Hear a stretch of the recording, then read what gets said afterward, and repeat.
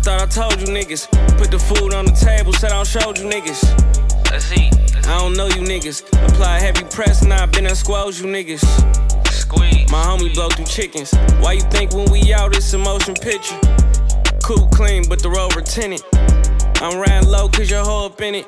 I just hope she keep it quiet, you exposing bitches. You spoke when I said don't, you broke the code, my nigga. On the block in RTAs, you don't know the dinner. We be grinding summer days, we couldn't wait for winter. Niggas got that yo, what's going on, sports family, man? And we back at it again with another episode of Micah and Friends. And today, you know it's the usual suspects, and we got two more guys joining on. But, you know, you see who it is, man. You got my guy Nate checking in from the West Coast, a.k.a. the best coast in an undisclosed location. You know what I'm saying? About 6 feet under the ground. But, you know, you get that, though. But, no, what's going on, Brody? Man, bless, bro. Happy holidays to you. Everybody that tunes into this podcast, you know, happy holidays. Spending with fam safely, you know, away from that COVID. Stay out the strip clubs like our guy Jay Harden. Man. And, have a good holiday season. Yeah, man. Happy holidays to you as well, Brody. And just like you said, everybody out there.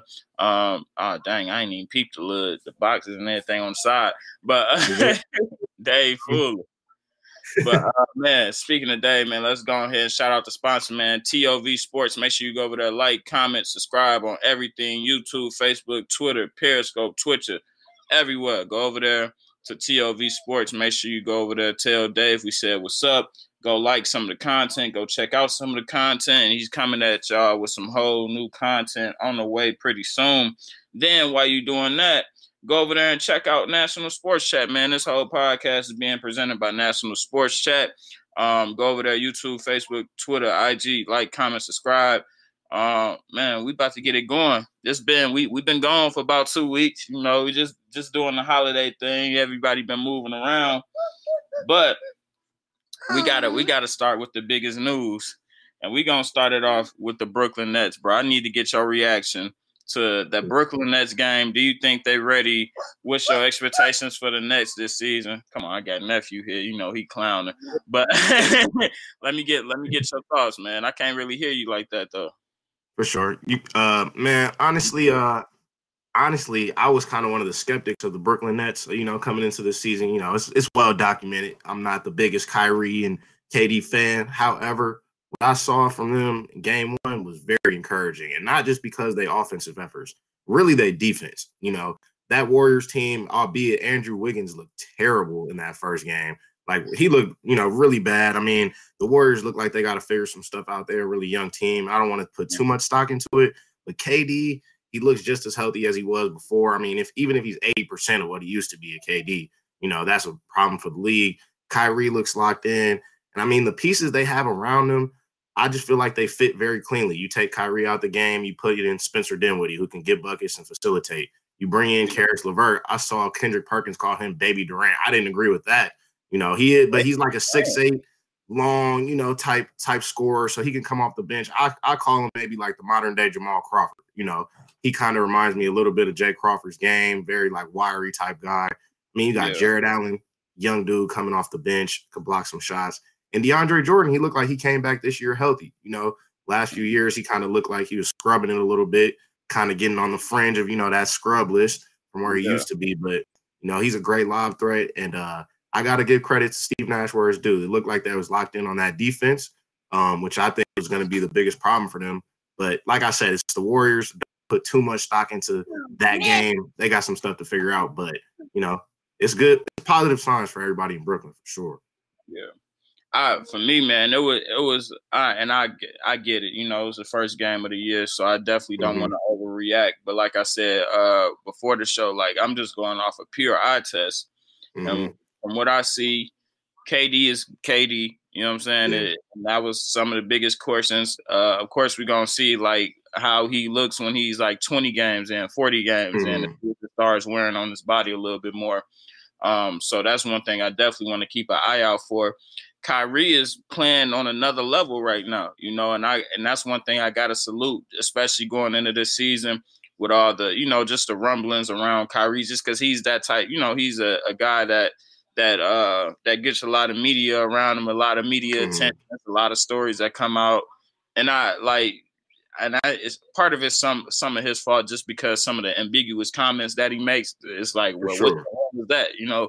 So I don't know, man. I gotta see what it really was really gonna go on with it, because I think that they're set up in the best way possible, just because they don't they did the best thing by not getting Harden. You know what I'm saying? And I was talking to Todd about this on the phone, just because with getting Harden, they would have had to let go of everybody on the bench. And we're going to get into it later on, because I got a team that's going to be a surprise failure this year because of it.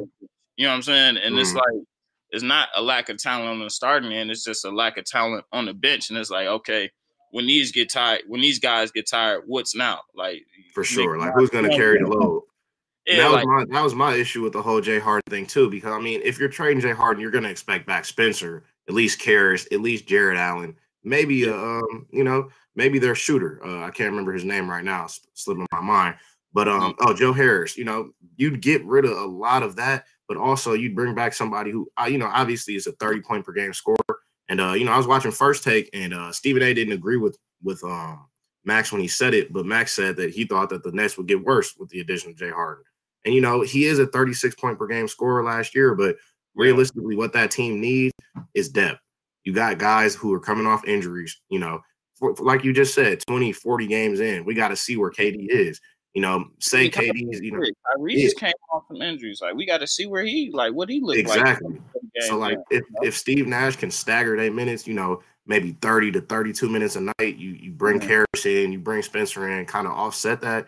I think that's you brought in Shamet too, a good defender. Like, I think that complements their roster much better than bringing in Jay Harden. I don't see him fitting with that unit. I thought it would have been a mistake. And kind of proved that game one, like, they really don't need him. They were swinging the ball. Like, realistically, it kind of looked reminiscent of the Warriors offense when KD was there. Yeah.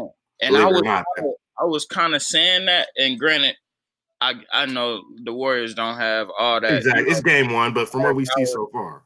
But the silhouette is still the same, meaning that you got KD from there. You got Steve Nash, who was really a part just by, of course, he was doing player development, but you could tell he was in those rooms with Steve Kerr and Mike Brown, really getting the organization together and really coming up with the game plans. I'm not saying that he was solely responsible, but he was probably a fly on the wall in those rooms, probably gave some good advice, just because one thing I can say is, okay, he has the development, the player development hat. I get it.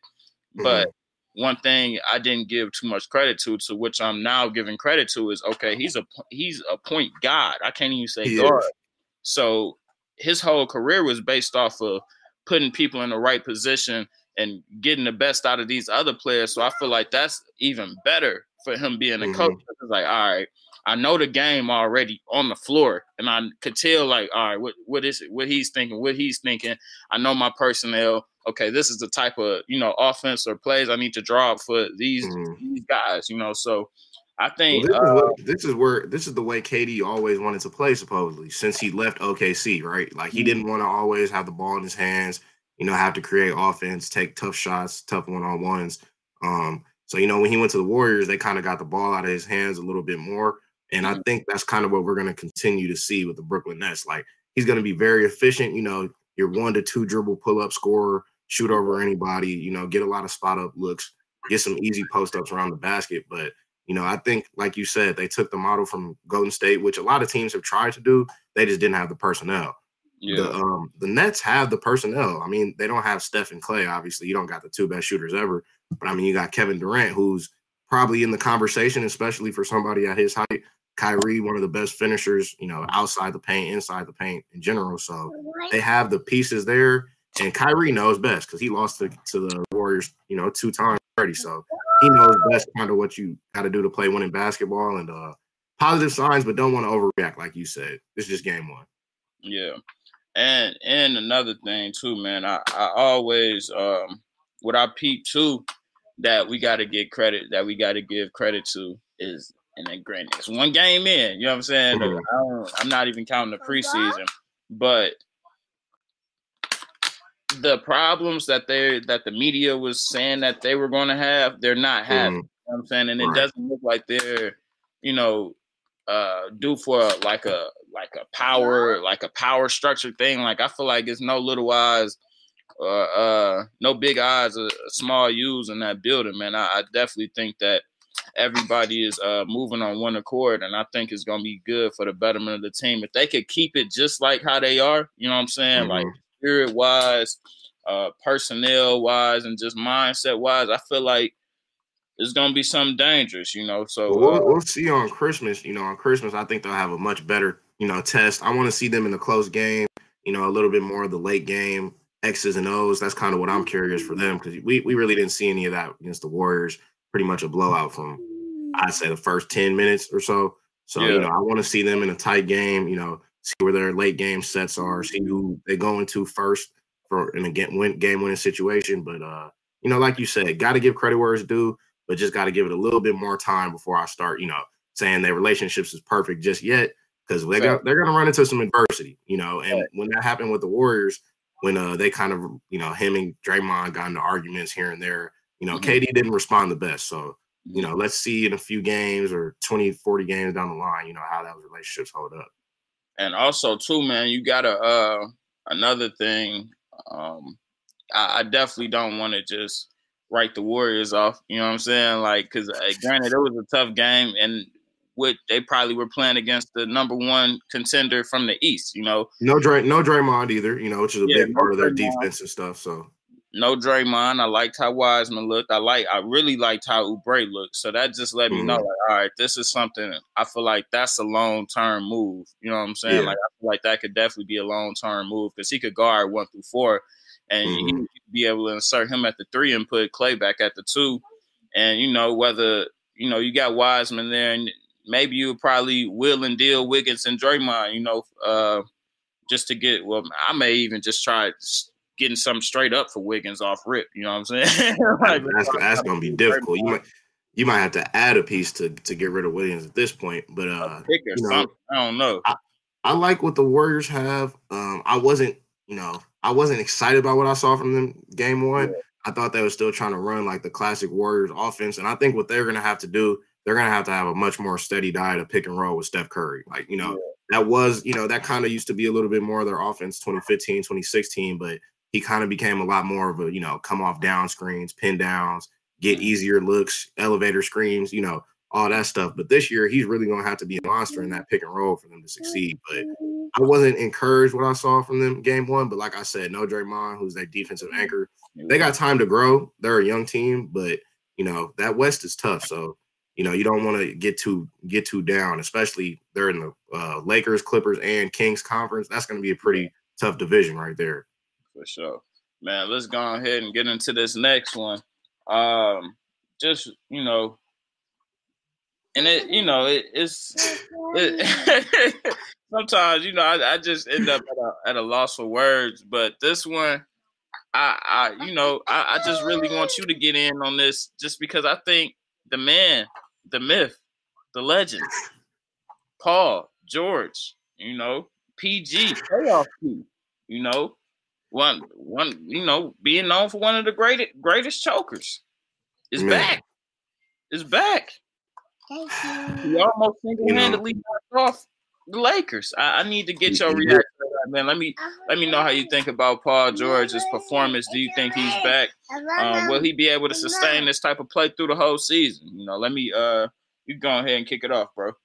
For sure. Man, I don't want to get too high and too low on anything Clippers related. I'm not gonna do that this season. This season, I'm gonna just be real. Paul George, I really like what I saw from him game 1. I mean, he looked very healthy. He looked good, but so did he last year. He didn't play in the opener last year, but he played very well against the Lakers in the regular season. And it's unfortunate because no matter what Paul George does this season, it's going to be measured by the playoffs. So, it's kind of like a ticking time bomb. We really just waiting for the playoffs to find out, is he going to perform again or is he going to choke? Because I'm not going to say he always looks that good. That first game against the Lakers, that was some impressive stuff. I mean, He was making threes. He was getting to the rim. His handle looked tight. And, like, when it was time to close the game out, he was pretty much the guy who closed the game out. When the Lakers brought it back close, they brought it within 2. He went on like started the run. For sure. He went on like a 9-0 run. But all that being said, they still kind of almost folded it at the end with no LeBron and no AD in the last like 7 minutes of the game, you know. So I'm encouraged from what I saw from Paul George, but it's like, damn, bro, like I wish we could speed up to the playoffs because until then, I'm not going to give him any type of credit for putting up 30. Like you can put up 30 on the Clippers treat their games against the Lakers like a 7. They treat that like game 7. You know, they come out to play when it comes to the Lakers, but you know when it comes to clutch situations, they're not the same team. But they get amped up to play that crosstown rival, if you can consider them a crosstown rival. And you know they got amped. They beat them. Kawhi looked good. PG looked good, but Serge Ibaka was a great pickup too. I think he's really going to help out the spacing of that team. You know, we talked about that before. It's really going to help dudes like PG and Kawhi. You know, because supposedly they're running that triangle offense, getting Kawhi closer looks to the basket. You know, getting PG wide open looks. And yeah, he is going to choke. We know that, and that's why I'm not ready to sit here and give him his credit just yet. He earned that money though. What is back for PG though? You know, because he's not a bad regular season player at all. Like he's a really good. You know, 2 years ago he was top 3 MVP finalist. You know, last year like 21, 5 and 5. Like those are really good numbers. But just do it when it counts. And that if this game 1 was anything to show what he's gone this season, then you know the Clippers might have a chance at that number 1 seed. Yeah, I know. One thing that you know, it's all signs of him playing well is a good sign. You know, just because it gets so dark for so long when he gets playing bad that it's like, all right, I just need to see him play good. You know what I'm saying? Like so. Like let me see something. Yeah, like I enjoyed what he did. He was definitely he definitely led the way for them. Even and just further speak to your point. Even if he could just like, bro, between 22 and 24 a night in the playoffs, that's all, bro. That's all Kawhi would need from him. Is like 22, 24 a night. Like you can't be coming out here having 9, having 7, having shooting 1 for 13. You know what I'm saying? Like that ain't gonna like even with the Raptors, bro. Kawhi still had somebody that was still like, you know, Siakam was gonna do something, Lowry was gonna do something. And even Van Vliet was going to do something. And Norman Powell. Because your star has to be – they have to have the ability to have a bad game. Like, you can't rely on your superstar to have a great game every single night. Like, that's exactly why it's important to have a team, you know? I mean, if Michael was his best every night, then, you know, he wouldn't have needed Scottie to win championships. But it happens sometimes. It was even some nights in this last postseason where they would win – and he wouldn't do really too much of anything. And Kawhi would have like 28, but be shooting like 7 or 29 or something. You know what I'm saying? Like, it'll just be a bad game, but he'll not 7 or 29. That's crazy. 10 for 29. Yeah, there you go. Yeah. But it'll be, you know, a really bad game, but he'll still find a way how to nail and claw it out. One thing I do want to say that I don't like, because I feel like it was a little too early. And granted, I like Luke Kennard. I was on here talking about how I liked him more than Larry Shamet, but it's like, dude, y'all read him up for 4 years for $64 million. Like, what are y'all doing? You know what I'm saying? He's not that guy, bro. He's never been close to that type of guy. I was very shocked that they locked that money up, but maybe they made it a more tradable contract. I guess that's kind of what they're trying to do. But come on, man, 4 years, $64 million for somebody who put up 15 on the Pistons, like. That just doesn't sound right, you know. It just really doesn't sound right as a contract. The eye test, like we talking about right now, the eye test can tell you Luke Kennard is not a $64 million player. He's not a $16 million a year player. KCP is not even making that. You know, KCP not making that. Trez not making that. Marcus Morris is making that same thing, and he was a 20-point per game scorer at a point in New York. You know, like. Talking about guys who have done, you know, some things in the league to warrant that type of money, and I don't see that from Luke Kennard at all. But you know, he's a sniper, I guess. But so, what do you think of Lakers? What do you think about what you saw from them? Do you think that was kind of like championship high? It kind of looked like they came out like, we just got our rings, like you know. Yeah, and like I said in the chat, I'm like, man, I really think they're gonna be cruising. You know what I'm saying? And it's nothing wrong with that. Like I would expect that, especially coming off that. They was just in the finals. So I'm not mad at the Crews, but I feel like what they're gonna do, like, well, not even going to do. I feel like they'll be cool with, say, if it's a 10 every 10 games.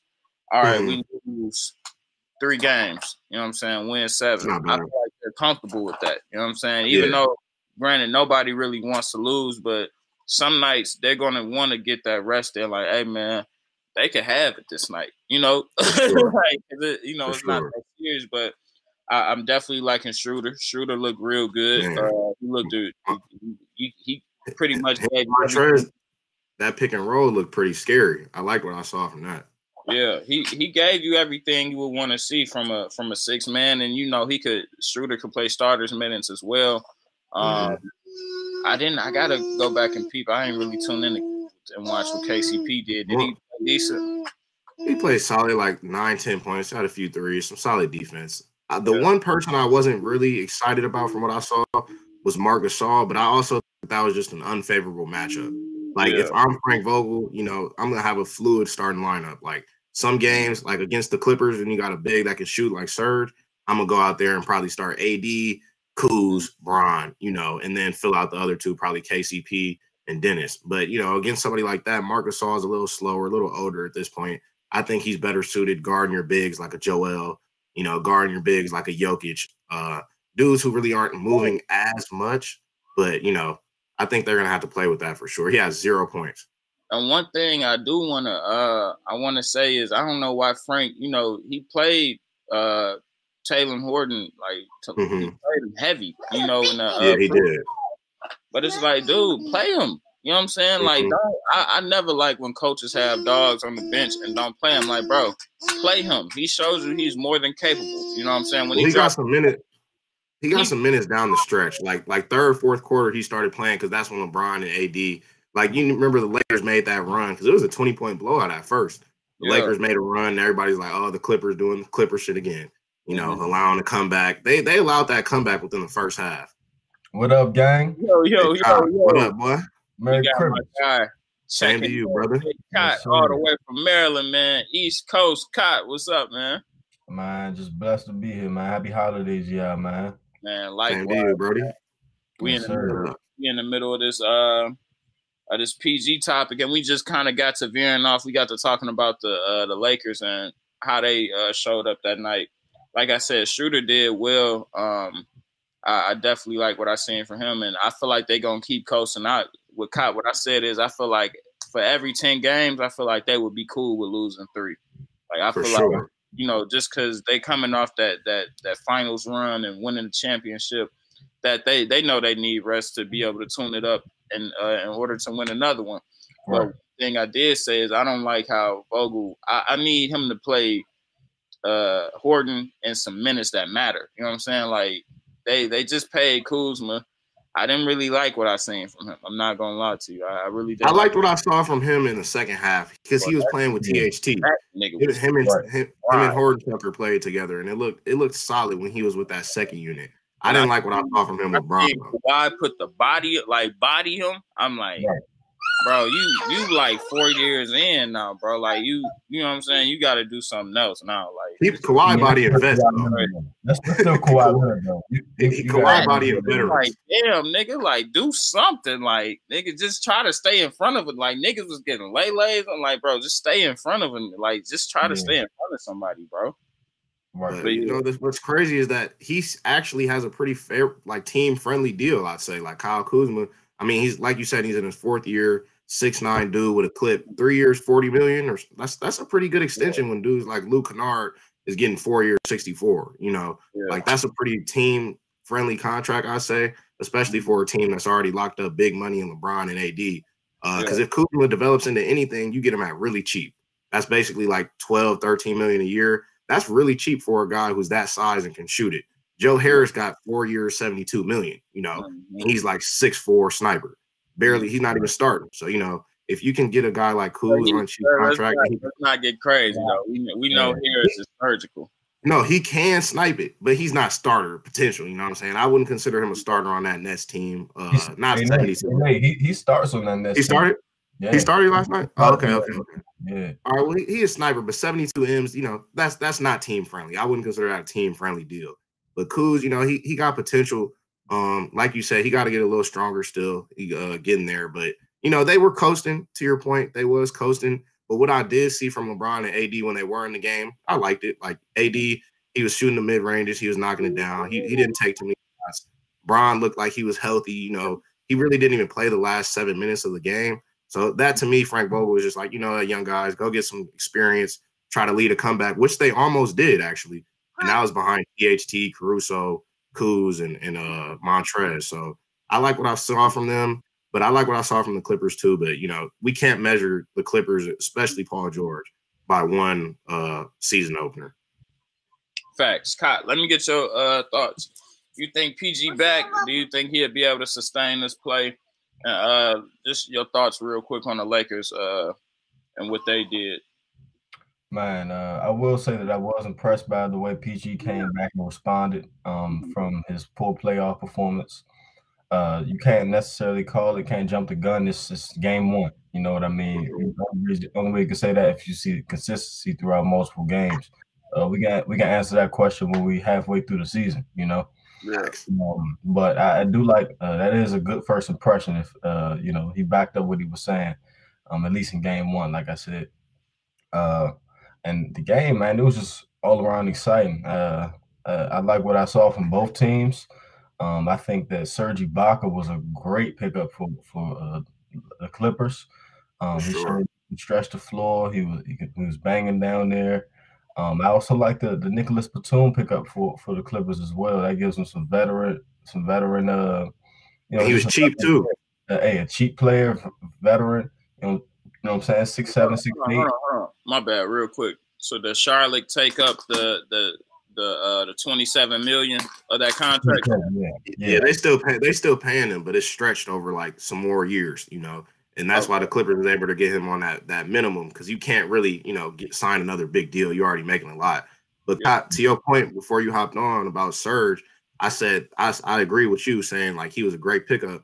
But I was also saying that Vogel on the other end, this was a good test for him because he gets to see he already needs to have a fluid starting lineup. Like certain games, like Marc Gasol guarding a shooting big, a stretch big, that's not going to work.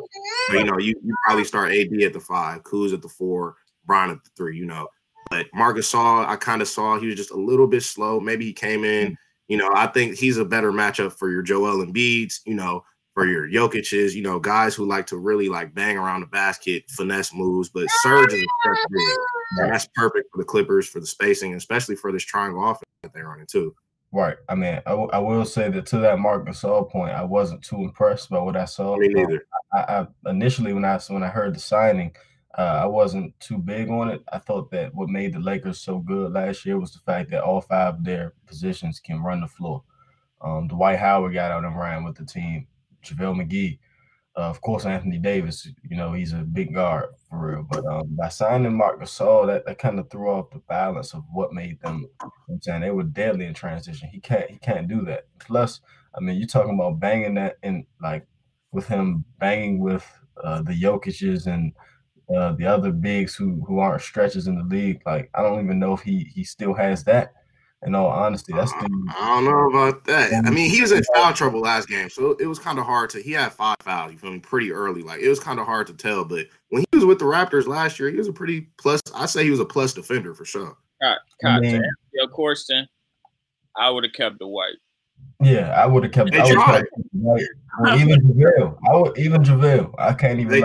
They tried to keep Dwight though, but I think with Marc Gasol, like. Yeah, they lose a little bit of like floor running and stuff, but then they added somebody like Dennis, who's, you feel me, a pace pusher, like already fast. They added Montrez off the bench, who's just as fast, just as quick on the floor. Right. But Marc Gasol, I think the one component that they add with him is playmaking. So we didn't get to see it in game 1 because he was in foul trouble a lot. But like him operating out that high post area, it'll help out definitely with the half court offense. But to your point, it will slow them down just a little bit. But, everybody else just going to have to get in, fill the lanes. But one thing about him that Dwight and JaVale couldn't do, he can trail and step into a 3. So, even if you're losing a little bit of speed, you gain a little bit more floor space. And he's not the best 3-point shooter, but he's very capable. So, you can hit him in the trailer even if he's not running. But to your point, I would have kept Dwight as well, but Dwight bolted. So I think he was a solid move. They rebounded pretty well from Right. losing I mean, Dwight. that's a great point you make, Nick. He definitely gives them that different dynamic.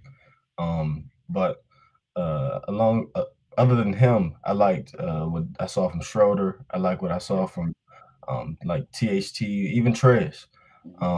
So I mean, the Lakers this game one, no need to overreact. Bron got the minor ankle tweak at the end of the game, and like you said, Vogel let the second unit do their thing, try to close it out, then force it. So I mean, I think it's gonna be an interesting season. I didn't see too big of a drop off, and it was a very interesting game. Yeah, it's definitely something like I feel like these are two teams we definitely got to keep an eye on just because the Clippers they're trending even though it was one game they could keep this going and be trending in the right direction and let's see if kind of trying to cruise and trying to conserve energy comes for a detriment for the Lakers so this could be two good things to definitely watch for. But let's go ahead and get it kicking into this next one, man. Another one. Just the usual Micah and Friends, usual guy, man. He's a usual suspect, always on the scene. We got the boy, Jay Harden. And I ain't even know what the name is. I just know he fooling again. You know what I'm saying? Again. Kai, I just need you to give your thoughts and, just reaction to everything what's going on surrounding the guy. You think he's making this situation any better? Is he becoming less of asset, or I just need to get your thoughts about what's going on, man. Man, Harden, dude. Come on, man. Knock in, bro. You my guy. Knock in. You know what I'm saying? Like it just shows a level of unprofessionalism. Like you don't want like he's kind of getting labeled into that guy that gets the bag and then kind of loses what he's about. You know what I mean? Like, don't forget, don't lose that humbleness to you, dude. Like, oh no, you know like my man Liddy. Man, he stayed lit. He on a yacht.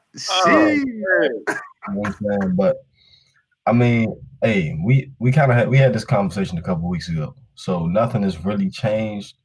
I think that he kind of took advantage of the sense of power he has there in Houston, and even amongst the league too. He feels like he's a top guy in the league. He feels like he's a major asset, so he can get away with more things that another player can't. And I mean it's backfiring on him because Adam Silver, he not playing that. Like you got a strict protocol. Like it won't be tolerated by anybody, and that's how you know what I'm saying, you demand respect, even though it might not be demanded in the Houston organization. Like I said, Adam Silver has a league-wide, you know what I'm saying, protocols that you must follow by. And I mean, it's just not a good look, dude. Like it's one thing if he did this and this wasn't a global pandemic going on. But exactly. Come on, bro. Like it's a pandemic. You put your teammates at risk. Like now, like the Houston Rockets had to delay game one. I don't know if it was specifically because of him, but I mean, he definitely could be. He part of it. He's part of it. He's part of it for sure. Because, they didn't have 8 players. They had like 3 players test positive for COVID. 4 of them was quarantined. Then Harden broke the protocol, so they had like 7 or 8 niggas out. You know what I'm saying? So I will say I do like how he tried to come out and say like, yeah, man, that wasn't no strip club. I was just supporting the home girl. She be putting the homies on. I just happened to be by a stripper. You feel me? Like I just happened to be with a stripper. Like, no, it's not you wasn't at a strip club, but you was at a party with strippers, Jay Harden. Like you're not making nothing better, bro. Like this is my thing about Jay Harden. It's just so blatantly disrespectful at this point. Like the stuff he's doing is really like compromising. I've never seen somebody self-sabotage their image as much as what he's doing right now. Like he has been the face of this Houston franchise for 7-8 years now. The Houston fans love him. Like he's delivered he's gotten them to conference finals, albeit he hasn't won anything, But at the end of the day, bro, like you got to give your fans some type of respect, bro. Like the fans want you to show up. They want you to play. They want you to be that superstar. And you're acting like you're just the average player. Like, bro, you can't break protocol and miss games. You're the 36 point per game scorer. Like, that's not really that replaceable, I mean, like, they got guys now. They got Jay Wall. They got DeMarcus. But it's just kind of sad to see that he's doing this because, like, even his statement, like, yeah, I was at my friend's like event, but bro, like, you weren't supposed to be there, and like, it doesn't sound like any real numbers to us, but that's $50K. He got fined for violating this time. Every game that he misses out, he's gonna lose $256,000. That may not sound like something to somebody who turned down a $50 million, $100 million extension for 2 years, but for your average man, that's what I'm saying. For your average American, that's 4 years worth of salary. Yeah. So it's just like, man, I really don't like the way he's handling it. I think it's pretty embarrassing. And I think, to your point, Micah, he's kind of reduced his trade value. Like, I think any franchise that trades for Jay Harden right now is kind of going to be labeled as like, they're willing to take on the shit show. Like, Brooklyn has already came out and said they're not going to do that. KD said himself, we're not worried about that. You gotta like salute KD for saying like, man, hey, I ain't talking about that nigga. Facts, like, you feel me? And that's how you're supposed to play it, because he's literally right now he's a media disaster. Like, everything that he's doing, it's literally videos of dude surrounded by strippers, videos of dude at parties with no mask on. Like, bro, like Kai said, I don't have no type of moral judgment about the strip clubs, bro. People been going to strip clubs for years. Like, you're an NBA athlete. If you want to spend money at the strip club, by all means. But during a pandemic, when you're supposed to be, setting an example, like, he didn't start coronavirus. It's not Jay Harden's fault, obviously. But, you're supposed to be setting an example, not just for the league, but you feel me, the rest of America. Like, the NBA was kind of a major example during the bubble, of how to kind of deal with coronavirus if you're a business and the sport. So, I mean, he's really kind of compromising a little bit of the integrity of the league. So it's really turning me off as a fan of Jay Harden. His actions as of lately, it's just very sloppy. Like, I haven't seen anybody sabotage themselves this much to get out of a situation that's not that bad. It's just not that bad of a situation for him to be acting like this. One thing, like, what it kind of remind me of, I don't know if y'all used to watch WWE as a shorty, but how they kind of plant the story and try to make they call it a heel.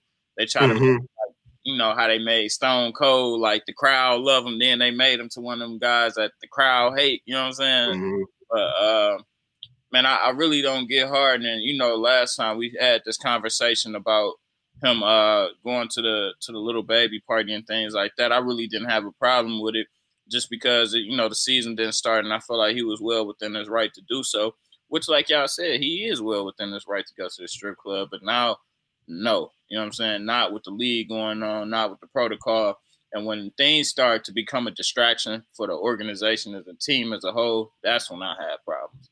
Like, if you want to go and screw off with yourself, go ahead. You know what I'm saying? Like, do that. You know what I'm saying? If it's just affecting you. But you got to know, like, what type of player you are. And now the causes, the consequences are for everybody, not just you. So I'm really surprised the league didn't make them forfeit this game and just count it as an L since OKC was ready to go. But I felt like they're probably trying to be just a little bit softer on the Rockets right now because they understand what's going on. And one thing too, Cop, that you said was them just giving them too much power. They gave Harden extremely too much power. And granted, of course, superstars and stuff like that get special treatment. I'm not saying that they don't. I'm just saying there should just be a limit on that. And superstars, you got to know, like, all right, I'm not going to abuse this power. You know what I'm saying? Like, even with Kawhi and them, they were slightly abusing their power, showing up late and shit. You know what I'm saying? Like, that's abusing power. I'm sure Kobe probably had all those same rights, and he probably even more than what other people had. He backed it up. Yeah, he backed it up. And I doubt Kobe was late for practices. I doubt he was late for team playing because, like, that's just punctuality. That's professionalism. You can abuse your power without going outside the lines of professionalism. Like, if you just, kind of bullying the coach to, run sets that you want, getting guys on the floor that you want to be on the floor, even personnel decisions. Like, I think Jay Harden should have had a hand in personnel decisions. Maybe not as much as he did, but, you got to consult your star player about who he wants to play with. But, the messed up thing about this is that, he does have too much power, but this isn't the front office or coaching staff that gave him all this power. Steven Silas is a brand new coach. Raphael Stone, the brand new GM. Like, these aren't the same guys that gave him this freedom. So it's kind of messed up now that, like, they have to come in and automatically start dealing with dude's foolishness He hasn't even really given them a chance to, kind of show them that they can be a good coach or good GM. And I think they've done a good job so far. And now that was the thing too. I definitely wanted to highlight as well is that and I talked about it on one of the previous episodes. Like, hey, this front office isn't who Harden, who he loves. He loves Dan Thompson. He loves Daryl Morey. He loves all the guys that's going to enable him and let him do whatever he wants to do. Which I get, you know what I'm saying? Because that's the type of guy he is. So of course he don't want nothing to change up on him. But now I want everybody to be aware. Like teams are really going to start like less and less giving like superstars like power to do shit. Like it's gonna probably be a little bit more just a little bit more structure and everything around what's going on, just because people aren't gonna let you get all this power and then screw off with and do whatever you want with it. Like teams like Boston, you see why they pulled out the James Harden sweepstakes, because it's like shit, I got two wing players that could drop 30. And they're not needy of anything. They're not wanting anything so astronomical, out the ordinary from everybody else. You know what I'm saying? They're not getting special requests. They're not getting special privileges. So why would I add somebody to my organization that's going to want special privileges? No. I might as well just cancel that out. You know what I'm saying? And keep rocking with these young boys that got potential. So, man, Harden definitely hurt his trade value too as well. That was one thing I wanted to hit on, just because already they were going to have to get pennies on the dollar for James Harden, whether that was 70 to a dollar or right now, which I think is probably 50 cents on the dollar for him. I definitely think you're not going to be able to fully compensate the loss of James Harden. And part of that is Houston's fault because you waited so late, Yeah. I would have tried to get this done at least when free agency was going on or off season or something, or started putting calls in, because they seen where this is going, and they should have already made plans and stuff to take care of this stuff, but they didn't. And now, you see what's going on. But my last point before I let y'all rebuttal and chime back in, I don't think all is lost though, because you can't tell Christian Woods don't want to play with Harden. The shit looked good when they played. Eric Gordon, it looked good when they played.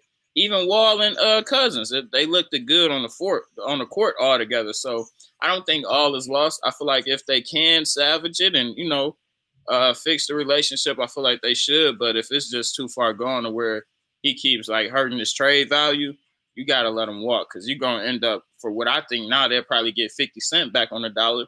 They may be down to 30 cents. You know what I'm saying? If something else happens, y'all got. The issue with that is that, like, the thing is, trading a superstar, so a contract like Jay Harden, you're going to have to get players back. Either you're going to have to throw in a lot of terrible players back to make the money work, or you're going to have to include some type of good players. And I think that's kind of been the disconnect on, a lot of front offices. Like, were the Sixers willing to give up Ben Simmons? Like, that's a $30 million contract, could have helped make the money work. Maybe throw in somebody like Danny Green, who they got now. I mean, they could have made it work, but like, are you willing to give up a star for somebody who we kind of seen their potential in the playoffs? Like, I like Jay Harden, LA dude. I like what he brings to the floor talent wise, but I just too much of a shit for him right now to like kind of take that on, especially to give up young assets. Like, he is 32 years old. I mean, you're gonna have to worry about a contract extension soon, but like Micah said, I think he's gonna not ruin it for the rest of the league, but teams are going to take note of what's going on right now with Jay Harden. In that next CBA, they're going to try to figure out ways to kind of decrease a little bit of the like player empowerment, because we've seen a lot of players ask for trades publicly, ask to force their way out of situations, and like for the league and teams, it's kind of unfair. In essence, like don't sign the 5-year contract if you're just going to ask out in year 2. That's kind of where the teams are going to start thinking. So it's going to be interesting in that next CBA to see how like the NBA and like the teams represented, go about that, because you could get fined. They could increase the fines. They can increase a lot of penalties for asking for these trades, because I would personally as a business. Yeah, I know that's one thing too I want to highlight, like, and because he's messing it up for the guys as a whole. Because granted, the NBA, you know what I'm saying, it's a monopoly anyway. Because if you're good in the NBA in basketball and you want to play professionally, where are you gonna go? To the NBA. So you know what I'm saying, it's a monopoly already. And you think these owners are not going to be able to put something in play where it's like, hey, bro, like, man, you doing all this, we should have the right to cut you right then and there. You know what I'm saying? Right. So the CBA is going to be big, bro. So it'll just be interesting to see how they just put something together about that. Cot, you got anything else on that? Nah, man, y'all hit the nail on the head with that, man. He's definitely making it tougher on guys in the league because the GMs, man, it's just a bad look for the organization, man. And I know the game is changing. Like, it's getting more league, and it's like they're trying to progress it after. You know what I'm saying? I've talked to a GM personally, and he said like one of the first things they look at nowadays is what type of person are you? You know what I'm saying? Like, because they're starting to realize that the players on their roster, they affect the whole image of the organization. And no one is bigger than the image of the organization. I mean, right now, I mean, Harden, like you said, the previous management, coaching staff, they gave him that larger than life persona. You know what I mean? And it's sad that a guy like him who has so much power and so much influence is, you know what I'm saying, abusing his position like that. So there's definitely going to be some changes in the future. Hopefully, I mean, I feel like Jay Harden, he's still, he's not, I don't think he's a lost cause. I think he still loves the game. He just loves the party as well. So, I mean, it's a tough time it's tough times we got going on right now, but I mean, you got to abide by those provisions, man, just to keep, you know what I'm saying? You got to remember what made you that multi-millionaire. So, like I said, I think that speaking of trade destinations for him, though, Micah, I really would like him to see him in that Clippers uniform. I think that's the best option. You know what I'm saying? Him for Paul George. I think that could be a vital option for him. You know what I'm saying? 2 big contracts that they could take on. You know what I'm saying? Swap out, and then just a change of scenery. Like, I mean, I'm still not too sold on that Clippers team. I think that Kawhi and PG, they kind of, you know what I'm saying, they operate in sort of the same space. So you put Harden out there, that's a different dynamic, but that's another topic. Facts, man. Let's go ahead and roll over to this next one, man. And this one, another one. There's a lot of good conversation in the group chat. I need to know, what are y'all, because the NBA is looking into adding new teams and expansion teams into the league. I want to know, what are some good destinations that you all think should be like the number one spots that the NBA should look at?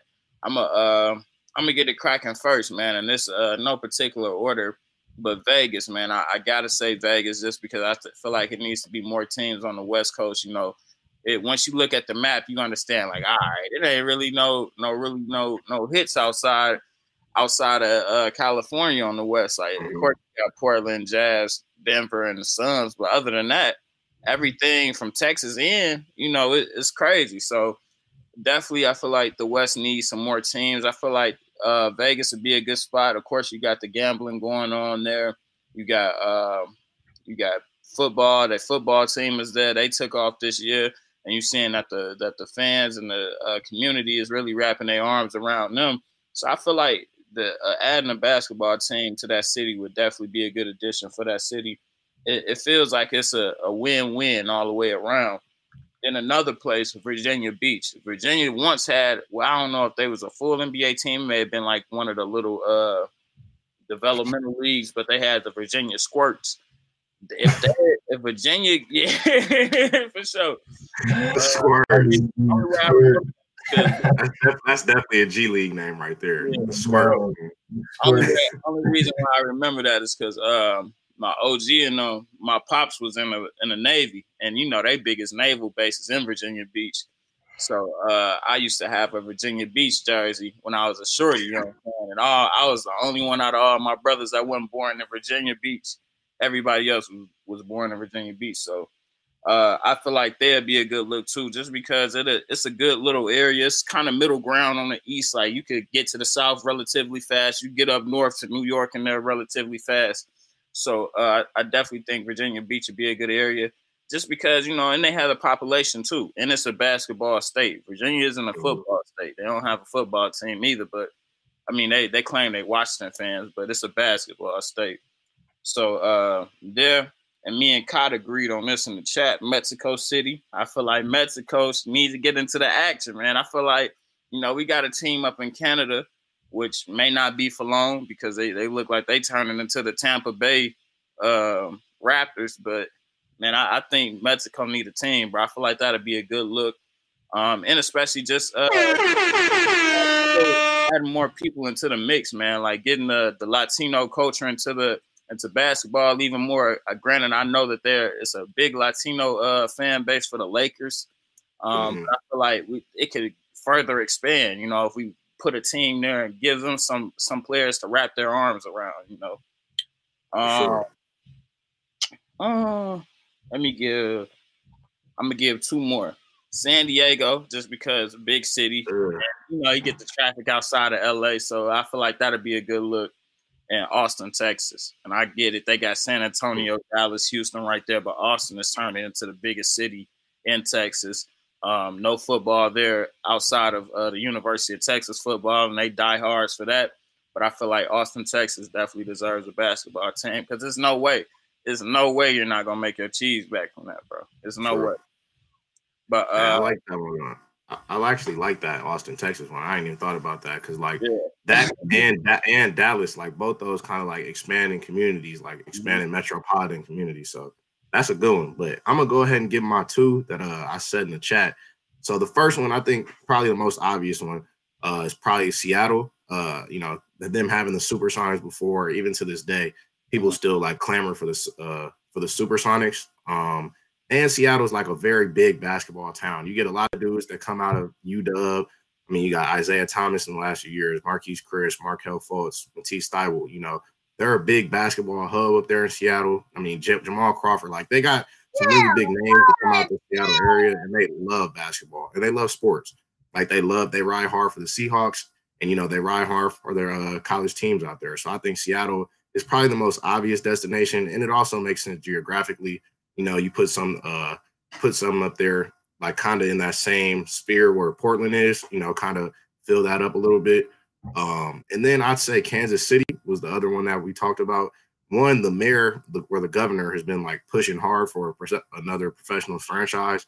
And like they are kind of another like big time sports town. Like obviously you got the Chiefs who just came off a title, but then you got the Royals who came off a title in 2015. I wouldn't consider them a football town. I mean, they are in the South per se, but like I wouldn't consider them married to football because they're also not that far from Oklahoma City. And we see what type of traffic and what type of fans OKC brings into the games, especially when they have a good team. So I think geographically also, if you add Seattle and add Kansas City, you got, it kind of makes sense for the map and travel and distance and everything. But yeah, I thought a little bit more about your guys' idea about Mexico City. I don't think that that's a terrible idea. I think it's actually a pretty solid idea if they did want to go to just add another country on their roster. But it would just have to depend on how big like the market is for a team down there. Mexico doesn't produce too many hoopers. They love basketball, especially where I'm from in LA. But maybe try to expand that market, like you said, Micah, get some more Hispanic, Latino consumers. Facts. Cott, what you got? Man, I took all my spots, man. Like, damn. I got Montana, Idaho, and but nah. I like we said, Micah, Mexico. I think that's a great area. Just expanding the game. It's a global game nowadays. Just taps into a whole different market. A team like Mexico, they don't have any professional sports over there, or at least American professional sports. So I mean, it's definitely a close geographic location where it would be easy to travel for teams, and also, just gives just taps to a whole different demographic. So I think that could be a great look. And I'm gonna have to go. Other than that, I'm gonna have to go. Let's throw a team down Birmingham, Alabama, man. You know what I'm saying? I know that's predominantly a football state, but they like basketball down there as well. They're not just up football. You know what I'm saying? They right down there in the South. Throw them in. They've put out some hoopers in Alabama lately too. They do put out hoopers down there. I feel like it's an underrated hoop state. So I feel like that could be a demographic they could tap into, and they would, relatively good support from the community down there. The players gonna have to get security coming from practice in Birmingham, Alabama. They gonna they gonna have to have full cherries. Birmingham got some good tucks though. Like it ain't like it ain't really too bad. They got some good tucks out there to where you could live out in a good community and be able to drive to work. Real chill. But Birmingham is definitely a good joint. Another one I had on my list that I didn't really say was Baltimore. Right. I put Baltimore / Pittsburgh, and I get it, like Baltimore is close to Philly, so I get it like why they wouldn't. But Pittsburgh, because I seen that all other side of the state. Yeah, I seen that Columbus wanted a team, Columbus, Ohio, which Pittsburgh is close to, but Cleveland, like, man, hell nah, because if Columbus is the team, we out of here. Like the Cleveland team go, like, so it's definitely some politics behind that, but definitely Pittsburgh or Baltimore. I think those two spots would be good too. But let's roll over to this next one, man. The next one is what player has the most pressure on them this season, man? And I'm gonna start this one off too, just because I feel like it's hot, it's on the press, and I feel like ain't nobody really saying it. I think Dame. I think it's gonna be Dame got some pressure this year because you done been paid twice, and I get it. Dame, I feel like he's one of them guys. He definitely gonna be able to live up to it. And he's a friend of the page, all that. So definitely shout out to Dame. But I feel like it's pressure on. They got some good pieces out there. The West is definitely still strong like it always was. But I feel like if it was ever time for him, now it's the time. I feel like now is the time for sure. My next one is PG. Just because if you fold this year, like I get it. I know I put him on my scrub list, but it's gonna be like certified. Like it's gonna be like undeniable. In the we may never be able to talk about PG again on this show. Like he might be, his name might be banned off this show type shit. You know what I mean? With Drake on back to back, I don't want to hear about it ever again. Be better off as being his friends. I do not want to hear about PG if he chokes. So him, and lastly, I got Simmons and Embiid just because everything in that organization has changed, but those two guys, all those two guys that remain the same. They got rid of pieces, got pieces. Front office has changed, so now it's make or break time. So you got to strap your nuts on to make something happen this year. So those I can't say 3, but 4 players or who I feel like had the most pressure on this year. Who y'all got, man? I'm who you got? Man, I'm gonna have to go Kyrie Irving, man. I'm a Brooklyn fan. I'm, 2021 NBA champions. I'm calling it now. Yeah. It's I feel like it's all on him though. Like I'm looking at that roster. I'm looking how the makeup, man. They go 11, 12 deep with solid guys, and I feel like you keep hearing the controversy around the team, and everything comes back to Kyrie Irving. Like it always comes back. Can he be that team player? Can he be a true leader? Which he hasn't really displayed in the past. I feel like that he's trying to rebuild his reputation from what happened his time in Boston, which he didn't prove himself to be that true point guard. And it's like I feel like they have all the talent in the world. You have the best scorer ever, alongside you, at least arguably one of the best. And you got everything you need. Great system, head coach.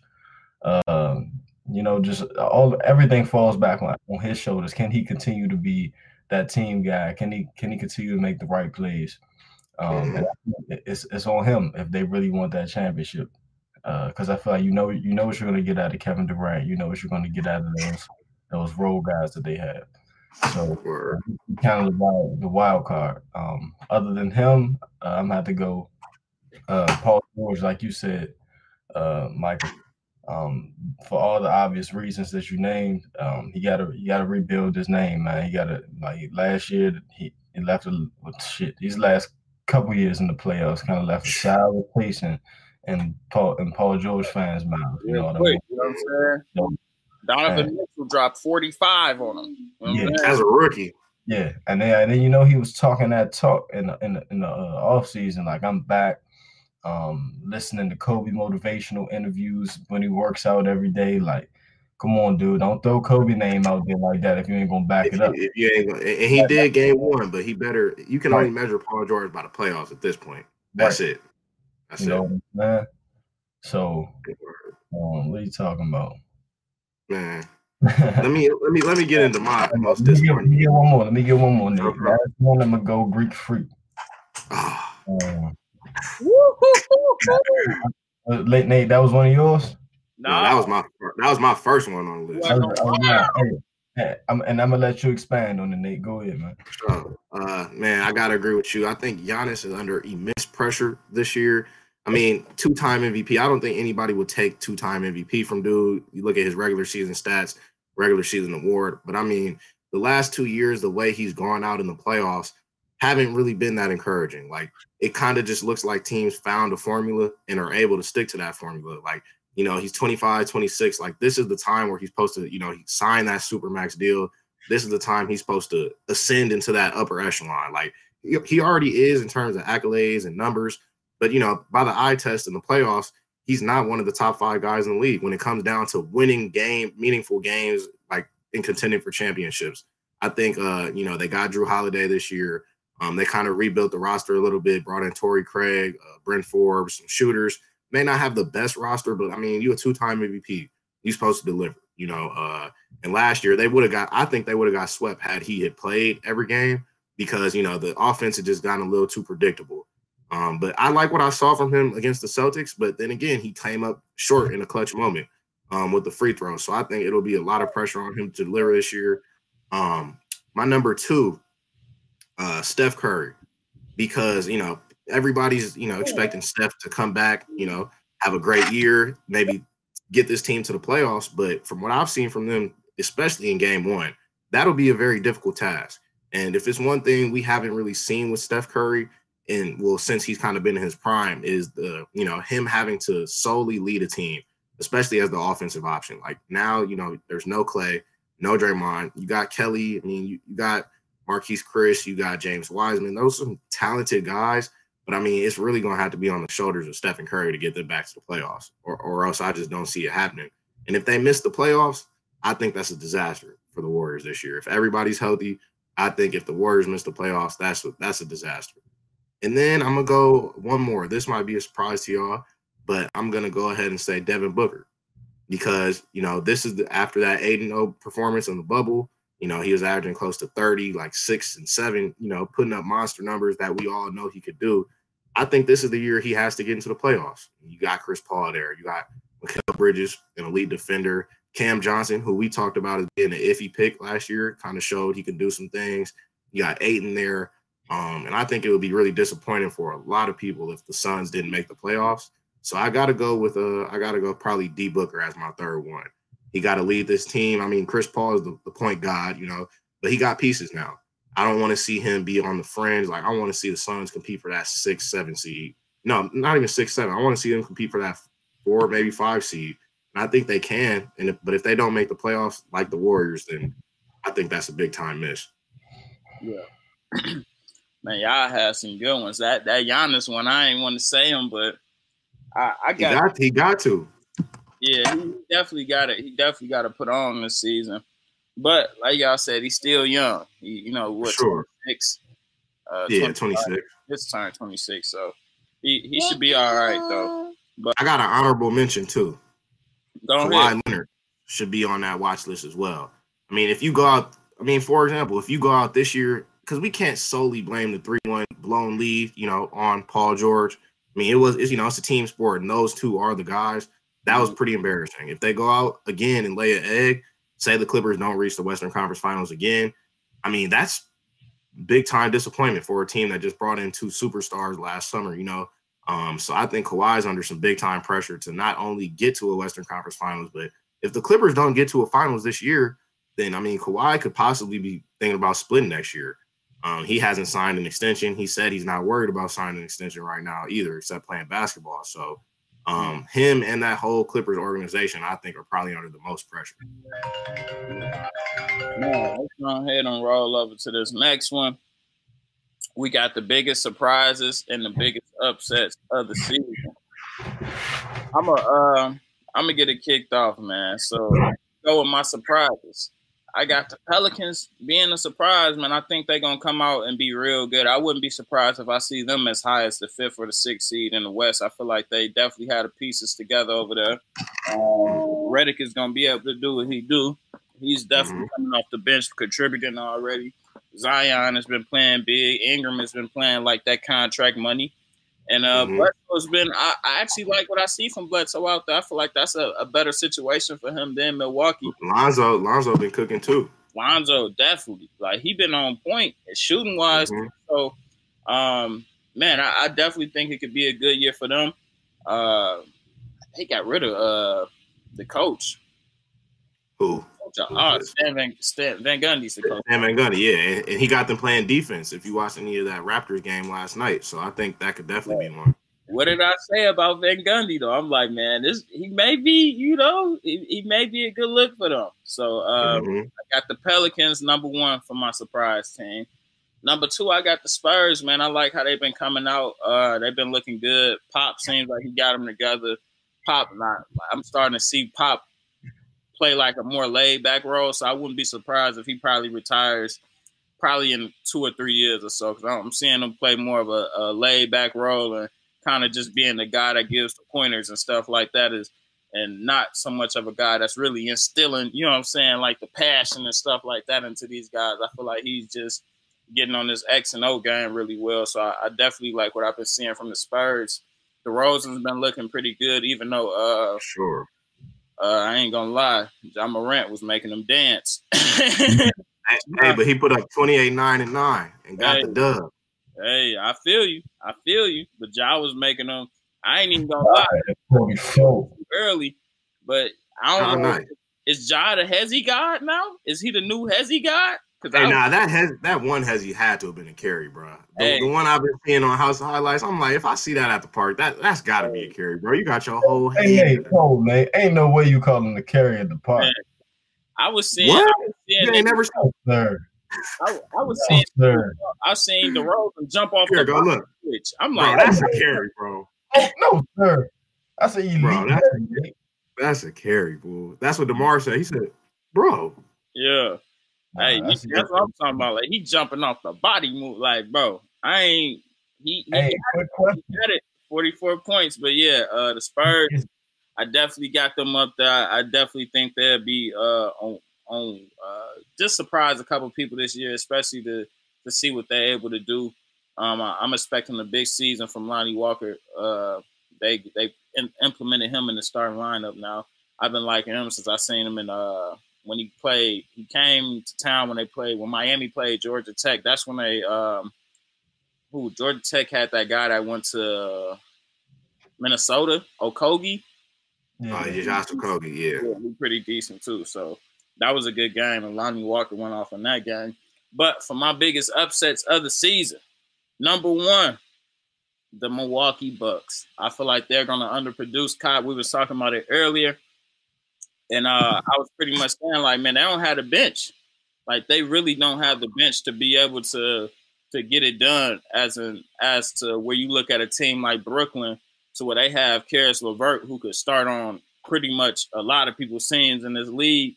Dinwiddie, who could start on a lot of people's teams in this league. Even Jared Allen's coming off the bench, so you gotta definitely look at that.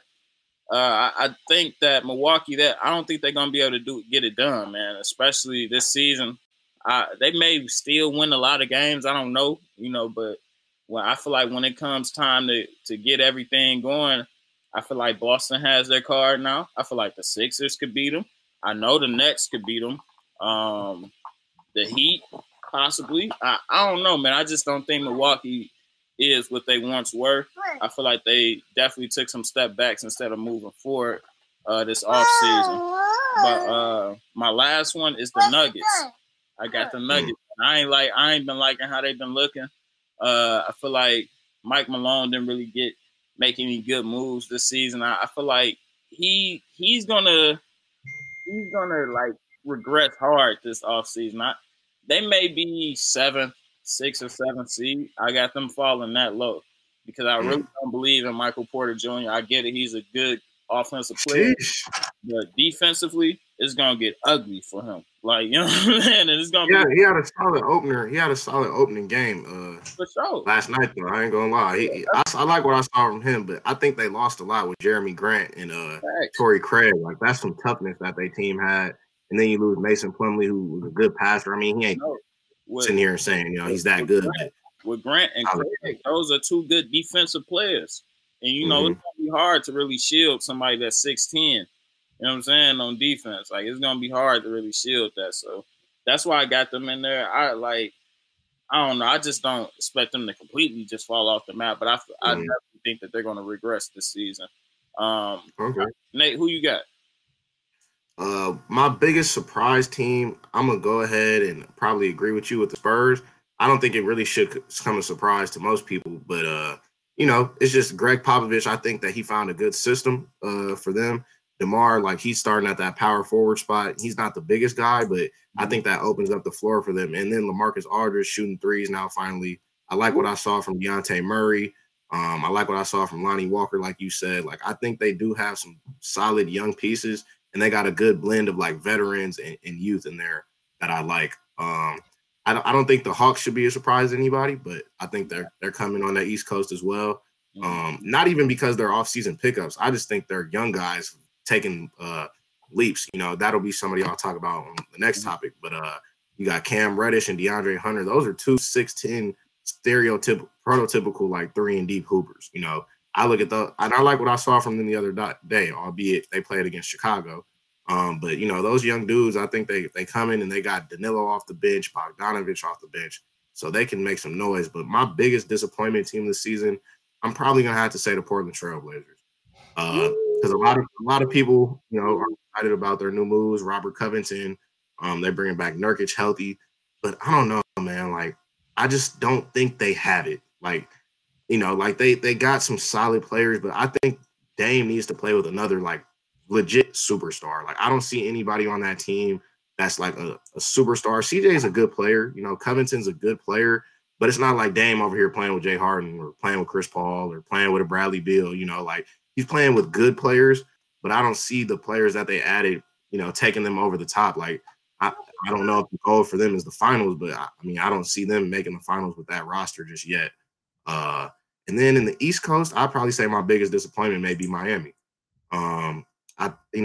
They have talent, but I think they surprised a lot of people last year how good they were. So I don't know if they'll be able to replicate that success this year, but we'll see.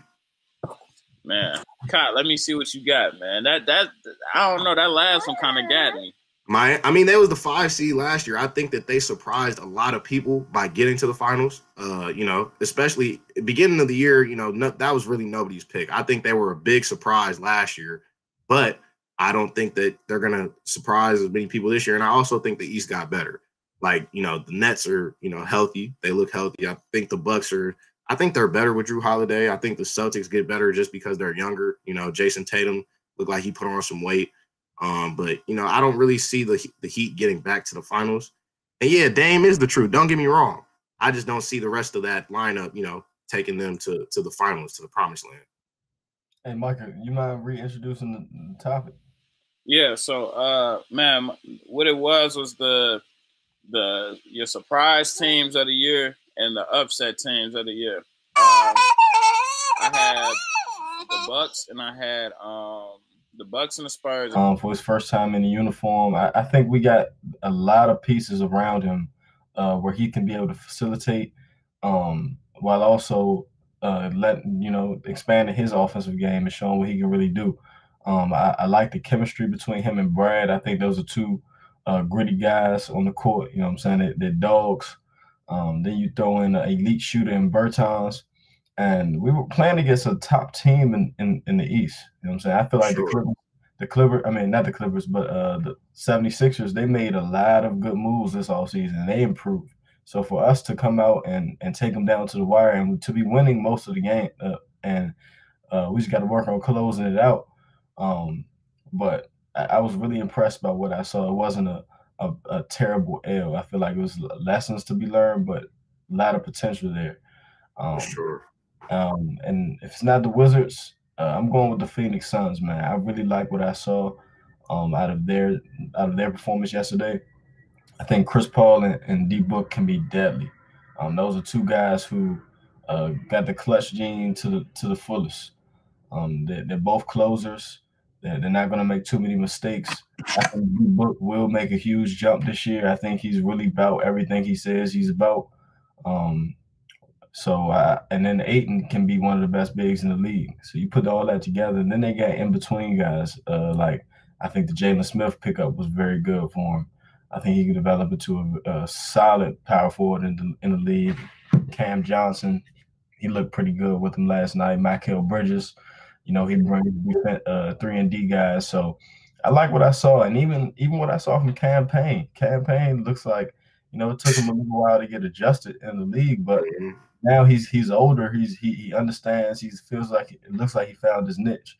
He's a floor general now. He's not just a TikTok dancing ass nigga. Right. He's a floor general, which is good. I like the Wizards and the Suns to surprise a lot of people and sneak into that top 5 of both conferences. I think the Wizards can sneak into that 5th position in the East, and the Suns can do it as well in the West. So those are my surprise teams. If they continue to, build and grow on the foundation they've set. And my upset teams, I'm gonna have to go with Milwaukee. Like was it Micah? You said it. Yeah. I'm gonna have to agree with you, man. I'm not. Yesterday, Giannis, I still don't know if he's there yet. You know what I'm saying? I feel like he still has limitations in his game. While Drew, I think they did improve this offseason, but the East also got much better as well. So I don't know if their improvements will take them over the edge to get any different outcome in the Eastern Conference. I'm just not a believer right now. Like I said, Giannis, he's still young, so it's no need to worry, need to rush. But I don't think this is their year. And my second team, I'm gonna have to go to Clippers, man. I kind of lost belief in them last year in the playoffs. I don't see it, man. Hey, man, hold on, man. Everybody at the home, man. Cool out, man. I'm cool with nephew. I'm in here blowing bubbles and everything, man. Come on. You know what I'm saying? So I'm gonna have to go with the Clips, man. I just don't think that PG and Kawhi Leonard are conducive superstar tandem. I don't. Like I said, I think they occupy the same space.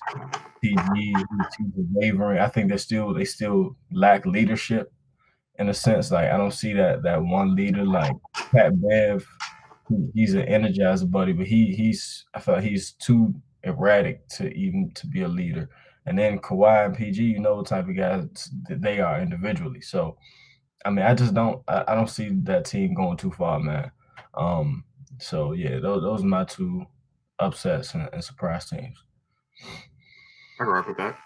Let me get into the next one, man. For nephew go crazy on me. We got I want to get y'all 2021 NBA season awards off rip for mine. MVP talks. I got Dame, KD, Curry, and Luka. In a particular order, I feel like Dame. I feel like it's gonna be a big season. You gotta pick one. You can't say 4. You gotta pick one. Okay. Yeah, pick one. I got you. I'm gonna go with Dame then. Even though I said earlier he's gonna have the most pressure on him this season, but I feel like he'll be able to definitely live up to that pressure and come out on top and have a good MVP season and get his first one. For Defensive Player of the Year, I'm going AD. I feel like it'll be pretty much the same. I feel like he come out and definitely be on what he was on in the playoffs and during the regular season as well. For the Most Improved Player, this is where I gotta say my two though. You know what I'm saying? I got Houston and I got Lonnie Walker. I feel like those two will definitely be able to stand up this year and definitely let people know who they are this season. For the 6th man, I got Karis LeVert. I don't have nobody else. Just cut plain and dry. I don't got Lou Williams. I don't got Montrezl Harrell. I don't got Pat Bev. Excuse me. I don't got none of that. Rookie of the year, I got Wiseman. I like how he was looking. Halliburton is good too. I like how he's able to fit in on the Kings. He definitely been able to. I guess what I say, he been able to show his perimeter threat level. You know, I wasn't too impressed with him. I wasn't too impressed with him, Mike. I can't even lie to you. You ain't really care for him. For real, I like what I saw from him so far. I mean, I didn't see too much. I I didn't sit down and watch the whole game. I will say that, but from what I saw, he wasn't so impressive. I'm gonna go check him out. I'm not gonna make that hot take just yet. You know what I'm saying? But from what I saw initially, I don't know. I wouldn't say he a bum. I don't know about Rookie of the Year, but he's definitely a contributor. He's a contributing player for sure. I wouldn't say a bum. I'm just saying, like, to be in Rookie of the Year talks. I didn't see that. What's the last one? You got Coach of the Year? Let me get my last one in there real quick. Coach of the Year. I'm gonna go with Monty Williams out in Phoenix or Stan Van Gundy out there in New Orleans. So those are my awards for the year. Nate, let me get yours, man. Let me go ahead and mute myself. I'm gonna go ahead. I'm gonna go for a surprise pick with the MVP. I think if the Celtics do well this year and get that either 1 or 2 seed, I think Jason Tatum will definitely be in the conversation for MVP. So, make it's a hotter take, but I'm gonna go ahead and make that right now. I like the way he plays so far, but I really like how he put on some bulk in this offseason. Like, you can really just see it. He kind of filled in a little bit more. He's gotten older, and supposedly he's grown to like 6'10". So I think if the Celtics, they have a chance to maybe get that 1 or 2 seed, I think he could be a surprise pick.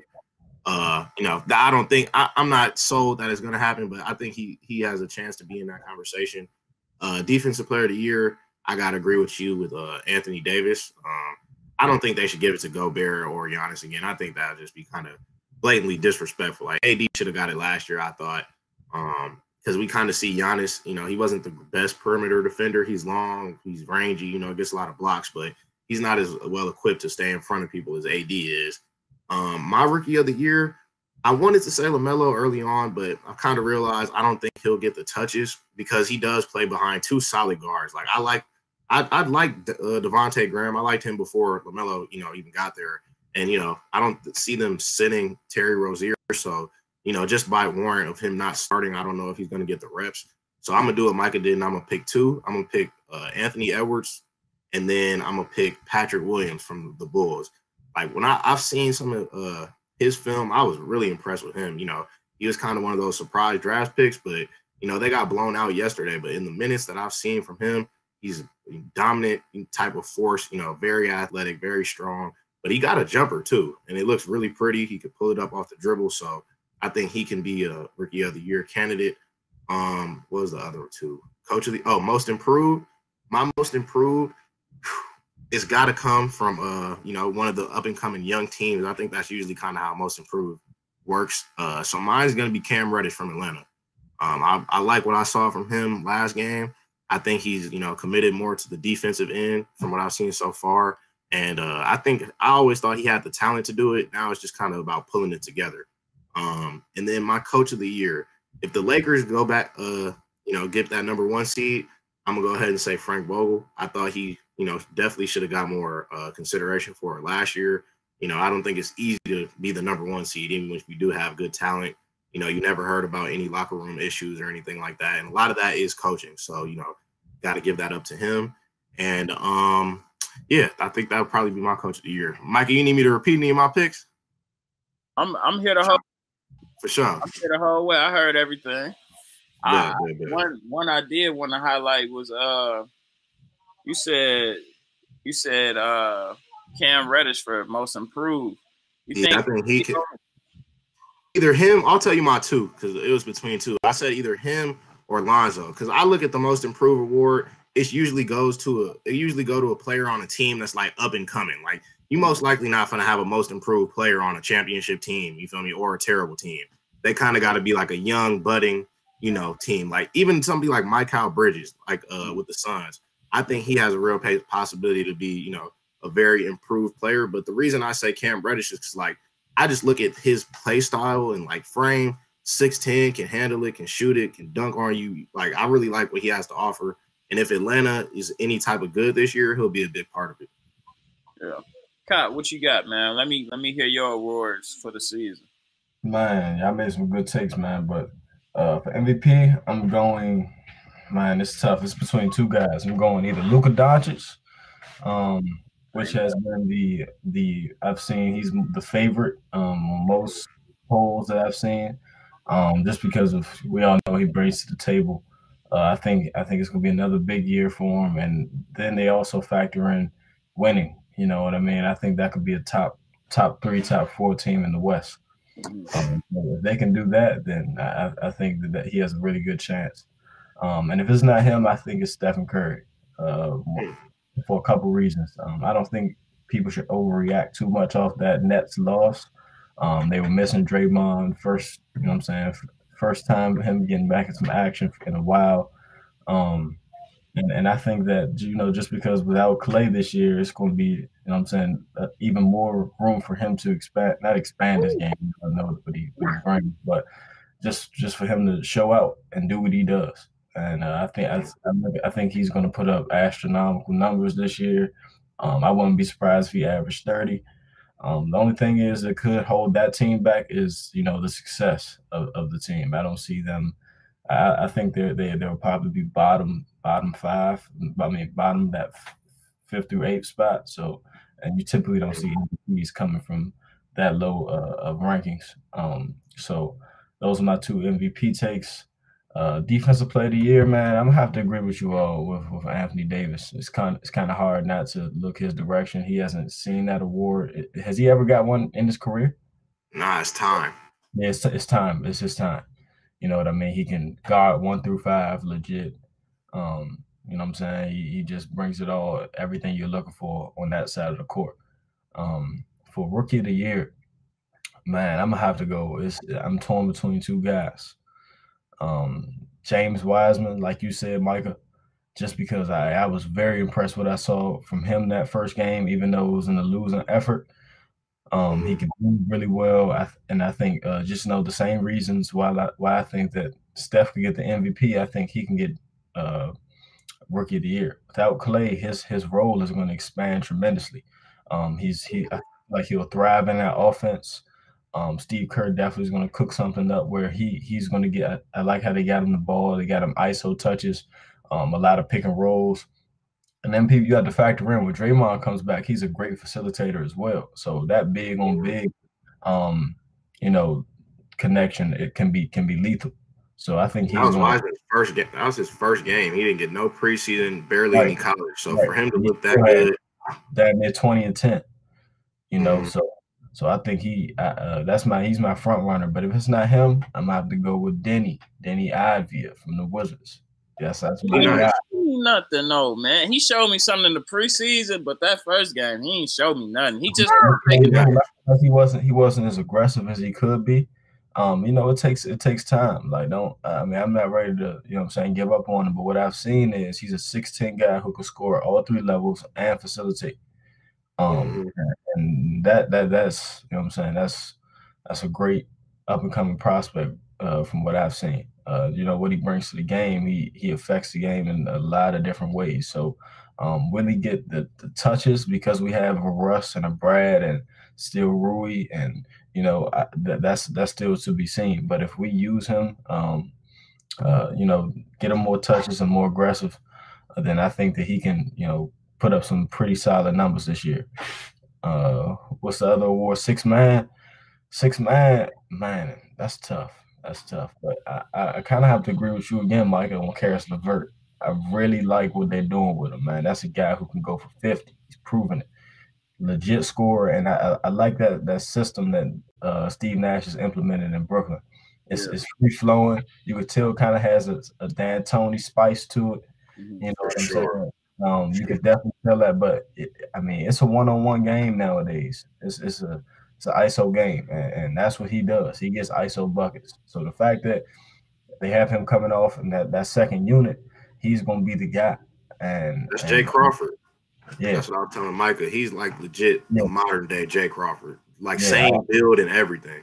Right. I feel like he's a little more physical than Crawford. Their games kind of they're a little different, but as far as effectiveness and getting a bucket, I can definitely see that comparison.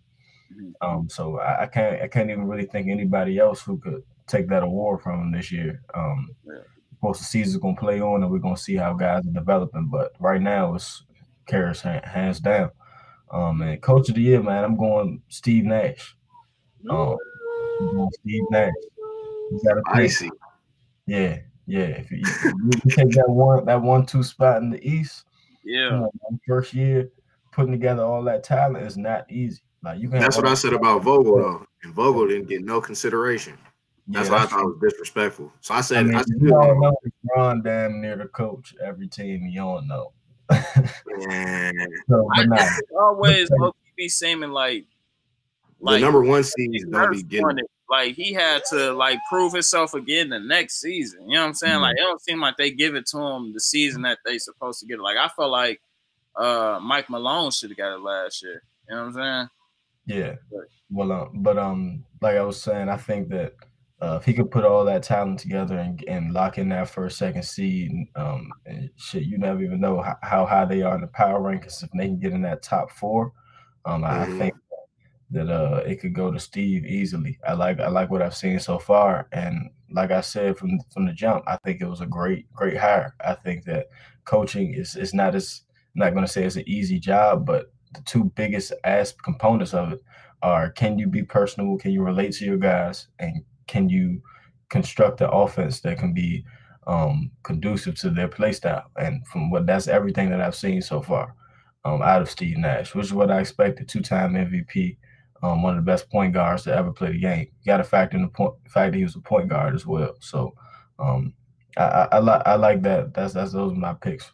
I said that earlier, Kai, when me and when Nate and I was talking on the first topic, and I referenced the conversation that we had. I'm like, man, it's crazy because we got Nash, who he already has a player development hat, but when you get to add into the fact that he's a point guard, he's been putting people in their positions for his whole career. You know what I'm saying? He's been getting the most out of players for his whole career. So being able to do that with the Nets is like second nature to him.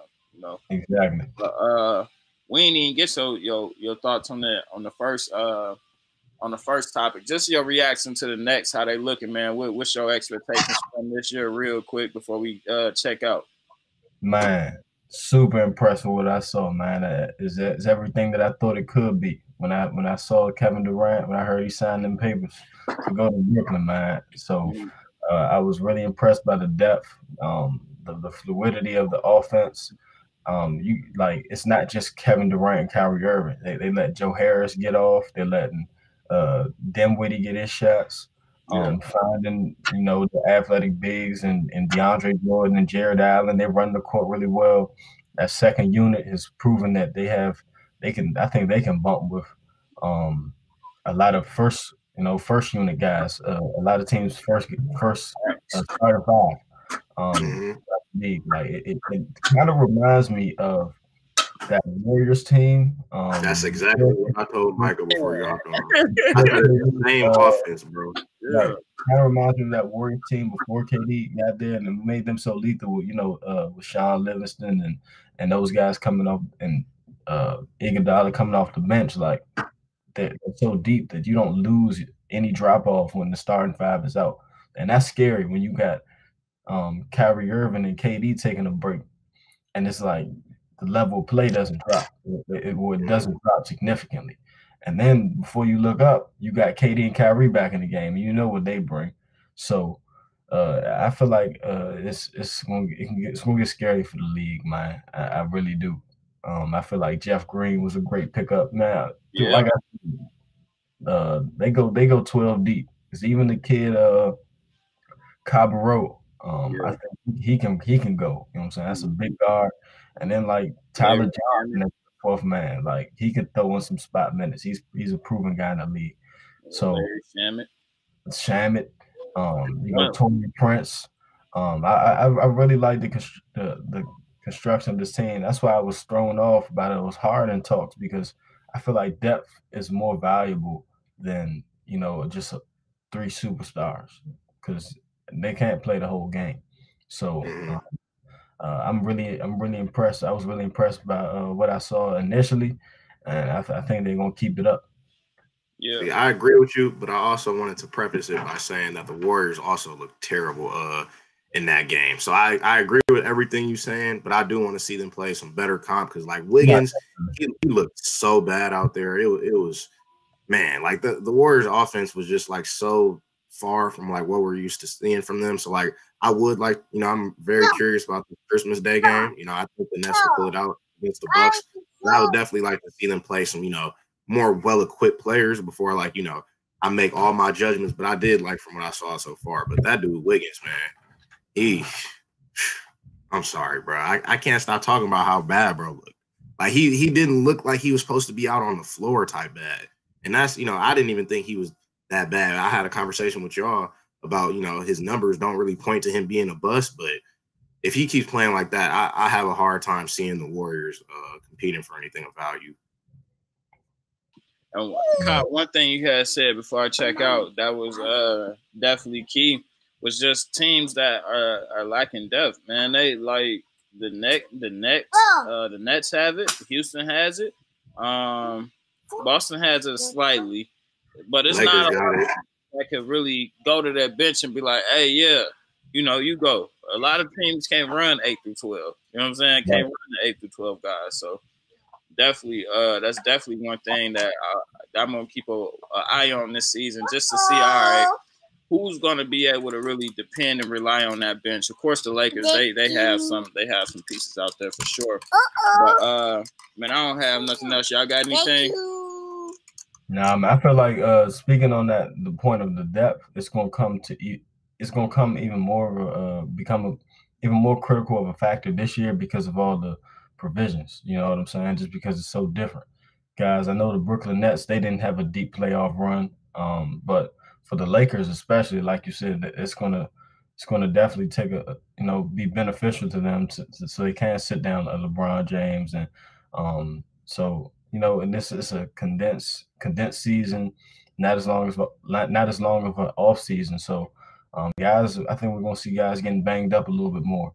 So depth is definitely gonna come and play a big role and help a lot of teams out.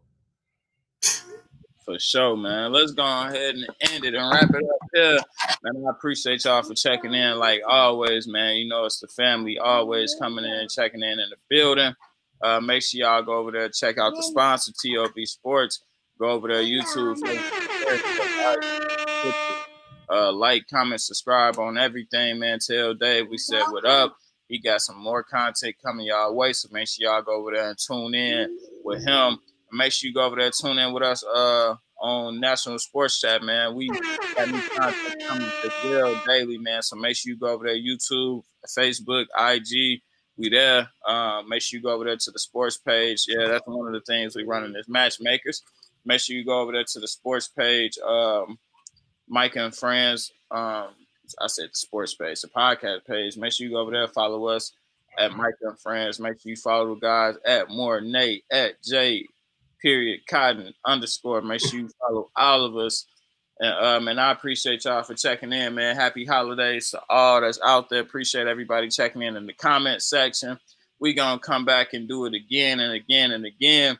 But that's all we got for y'all today, man. Mike and Friends for checking in and checking out. Yes, sir. Yes, sir. Happy holidays, everybody. This shit ain't no tit for tat. Let's make this thing a blowout. Retaliation and empty threats make niggas not want go out. I found out that big gang had fucked your main and you was toe out. I don't speak opinions, only facts come out of my mouth. I'm hustling in my veins, shit I was made inside a crack house. And niggas talk that money shit, can't even pull a stack out. Put the black out. That's all he heard when I heard he was hating on me. Nervous niggas work and pray that they don't write no statement on me. Try and keep this street shit far behind me, but it's gaining on me. You and me are not the same. I came for everything I wanted. Cashed out for my 41 on the spot with no payments on it. Everybody getting off, we see a op and ain't no waiting on it. If you ain't try to hit someone, I got shot and ain't no way we homies. My name got that ranking on it. Life too real, I can't be Gangatronic. Riding around in a rental trying to spank your homie. 30 poking out my pockets, this shit can't be folded. 30 underneath this rocket, Russell Westbrook, homie. Gangatronic. Riding around in a rental trying to spank your homie. 30 poking out my pockets, this shit can't be folded. 30 underneath this rocket, Russell Westbrook, homie. Gang, gang, gang, gang. Kwani dad divided all us up, I bought it back now. Big Basie said he cannot close the trap until a shack out. And Doc got this shit hot, the ops keep calling, trying to cop out. And 30 Papa, what up niggas blocks, he keep his mop out. The Capo in the gambler house, still trying to sit his shot down. But Donnie somewhere dishing out that dog, he got a whole pound. It's easy money, exactly what it is, exactly how it sound. Him and Freaky sneaky for a reason, it's a lot of pounds. Quiet gotta keep it down, beach moving discreetly now. But all of us get off and got it on us when you see us out. You ain't help your people out, put food in your people's mouth. Haters hate, the real can vouch, I'm everything I'm rapping about. Gangatroni, riding around in niggas the know what's up with me, thank nigga. your homie. 30 poking out my pockets, this shit can't be folded. 30 man need this rocket, Russell Westbrook, homie. Yeah, con gang, gang, gang, Gangatroni. Round, Niggas know we started this gang your shit. homie. 30 poking out my Newburgh, pockets, you reppin' this shit something me and my can't be niggas folded. started. 30 underneath this rocket, Russell Westbrook, homie. Gang, gang, gang, gang, gang, gang.